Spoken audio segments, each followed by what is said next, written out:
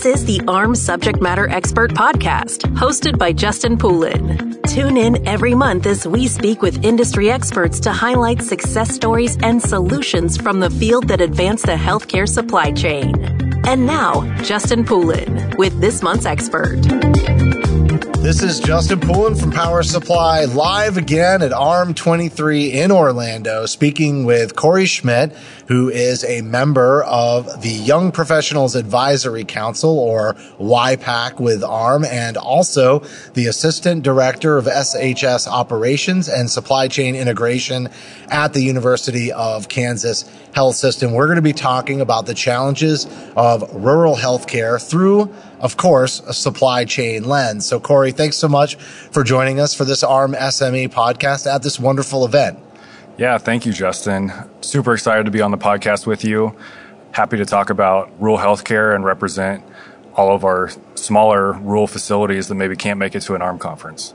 Well, I'll tell you, a lot of great content this year for sure. I mean, I know we're only in day one as you and I are speaking now, but had a really great CQO leadership summit that I attended, several other presentations, and I think even just the vision that was laid out for AHRMM in the opening general session this morning really tells a lot about where we're headed, and especially when it comes to just gaining insights, right? Actionable insights and really education and training and a lot of different things that are facing healthcare. But critical access, rural healthcare, a little bit different than maybe the acute setting. And so can you talk about those differences? We did do one other interview, talking about critical access, but we didn't cover what really makes it uniquely different. Yeah, rural healthcare, these are smaller communities, aging communities that the hospital might be the largest employer in the city, and everyone's financially struggling in these rural facilities. Maybe the department's only one FTE. They may only have so many hats that they have to wear. All of the knowledge that, we have a bunch of different functional tracks here at AHRMM. They have to know all of those different functional tracks. They don't get to specialize in just one area.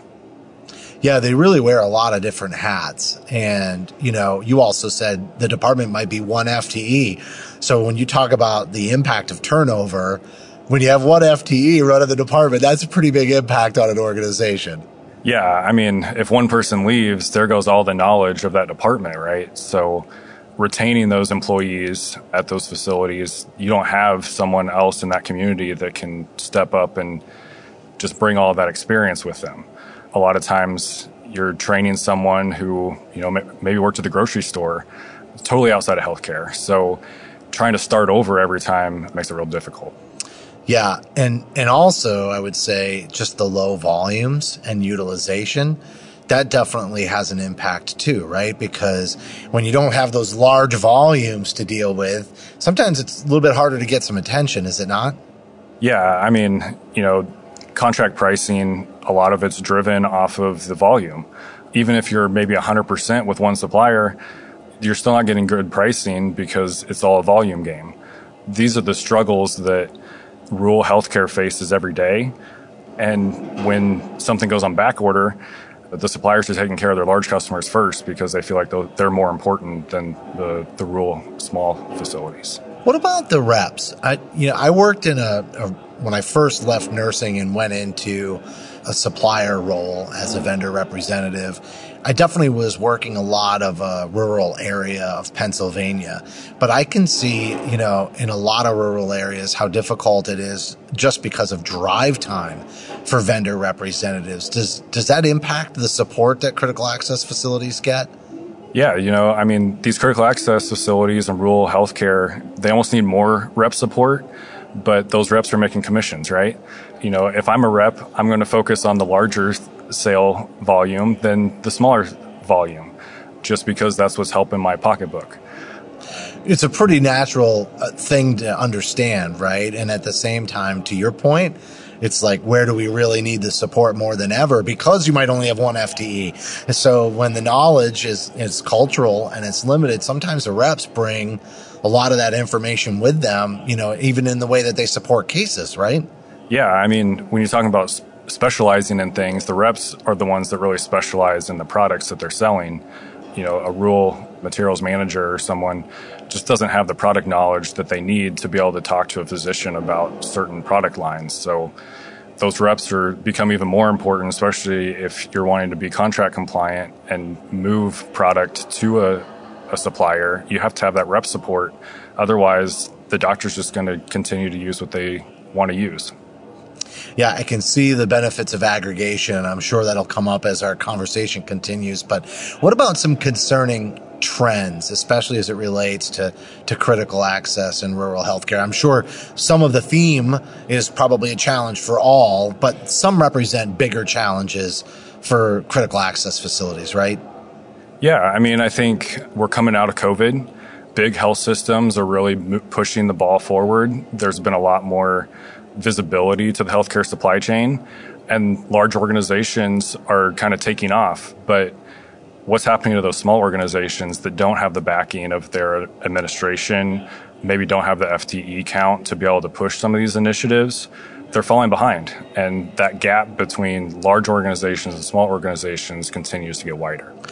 I saw a presentation this afternoon from someone from HFMA, which is a number of CFOs. But one of the points that he was making was that the ability for humans to sort of adopt technology is sort of a pretty straight line that kind of maybe goes up at a 5 to 10 degree angle, whereas technology, especially since the advent of the microchip, has started to go on an exponential rise, and to the point where technology is actually outpacing the ability for humans to be able to adopt it. I think that echoes kind of what you're talking about is, the technology may be far outpacing our ability to be able to get used to it, especially in smaller teams. But also, what about the ability to just afford that technology? It might be a great piece for strategy and keeping up as a critical access facility, but then can you even afford to bring it in? Yeah, technology continues to advance. A lot of the technology companies are focusing on the large facilities, right? So is it even a fit for a rural health provider? In the state of Kansas, the majority of the hospitals are under 25 beds. When you talk about a rural facility, maybe on the East Coast, that may be 100 beds. So there's a huge difference between 100 beds and, tiny. They may be licensed 25 beds, but maybe a 5-day census. Right. So trying to afford technology that meets the needs of that small facility. We're an academic medical center. We have a lot more needs from a technology standpoint, but what's that scaled down version look like? There's not a lot of options out there for those facilities, and a lot of them don't necessarily do the things that we need to do to be able to aggregate things, especially data-wise, to help these rural facilities from a virtual standpoint. I feel like we're hitting a really critical juncture in terms of the financial pressures on critical access. And, we've seen mergers and acquisitions is like how many healthcare organizations have been able to stay alive, just with the financial pressures in general. Even prior to the pandemic, this was happening. And so that obviously escalated things to some extent. And a lot of these facilities are at risk of closure, are they not? Yeah. Becker's just this spring came out and said 23% of Kansas hospitals and 14% of Missouri hospitals are at risk of immediate closure. That's a big number when you look at rural facilities, and the population has to drive hours to get to healthcare. You may be able to do that, to go see your doctor, or, telehealth can play a part in that. But if you have a stroke or a heart attack, 2 hours is a long time. You're not seeing good patient outcomes if the patient is driving that far. And that's once they recognize what's happening. And there's going to be increased cost or burden on the family if they're receiving that level of care. And if they're driving several hours, what are the odds they can even be surrounded by loved ones while they're receiving the care? And I'm certain there are studies out there that say that support systems and support system structure also has an impact on outcomes. So the more that these facilities may close down due to those financial pressures, that just means further to drive, right? And so what really happens to these communities? I mean, what's the real impact to the community? Yeah, I mean, like I said, the hospital may be the largest employer in the community. So if that employer closes, now you have a bunch of people that are jobless that are probably going to move out of that community. So the community continues to struggle.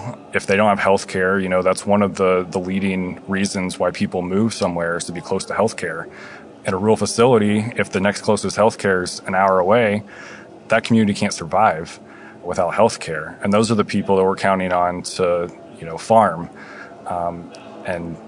There's a lot of other factors that come into these rural facilities. So I think it's very important that, we continue to find ways to keep those healthcare facilities sustainable. Yeah, and especially as you said, like a lot of them are farming communities, so that's a big part of our non-healthcare supply chain. Well, it's part of our healthcare supply chain too, but it's also a big part of our non-healthcare supply chain. And the other thing that I think has always stood out to me, as it relates to communities that can also be impoverished or begin to struggle financially, is that anybody that's employed below the poverty line has a much higher incidence of actually having health issues. And so it actually increases the need for the care. And we're kind of going in two divergent directions there. So I guess maybe it's time to move this towards, not just the doomsday, but something somewhat constructive in that how can supply chain be a voice for these smaller hospitals and for these communities at large? Yeah, so the Kansas governor actually came to the University of Kansas Health System to our CEO and said, what are you doing to help these small hospitals? We're the only academic medical center in the state. We really, want to take care of improving the healthcare status of all Kansans. And part of that is keeping them close to home. As you mentioned, you want them to receive care and be around their loved ones when they are having to be in the hospital. So trying to drive sustainable practices and keeping those hospitals open as much as possible. So how did you guys do that? When I introduced you, we had your title and it was SHS operations. And I was going to have you say what that was, but then I thought, well, it's kind of integral to our conversation. So I saved it. What does SHS stand for and what is the work that you're doing? Yeah, SHS is Strategic Healthcare Solutions. It's our affiliate network that the University of Kansas Health System created actually during the pandemic. And we actually helped facilities source PPE items and really get into driving price parity across all of the membership. We continue to grow our purchase services and capital as well as pharmacy products as well, and really trying to drive the price parity to keep those rural facilities sustainable. Yeah, definitely difficult when prices were all over the place during the pandemic. They probably really needed that price parity, leveraging your contracts is huge. What about other kinds of resources that you're able to make available to them? Like, I can think of a number of different possibilities, but one thing we talked about is many times the department's one person, right? So how do they network or how do they get experience or knowledge from peers when they have no peers, in their immediate facility? How does that all come into what you're doing from an SHS standpoint? Yeah, with SHS, I actually lead monthly supply chain calls with all the members, and it's really an interactive session. We, of course, go over new contracts, opportunities for cost savings, but really getting their feedback.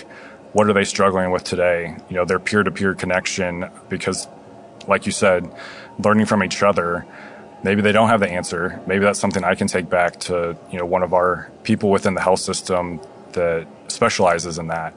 Whether it's supply chain or any other specialty, you always have access to the health system's resources. So, as a big believer in social media, I absolutely am 100% bought into, the value and power of networking and how we can all, improve as a collective or grow as a collective.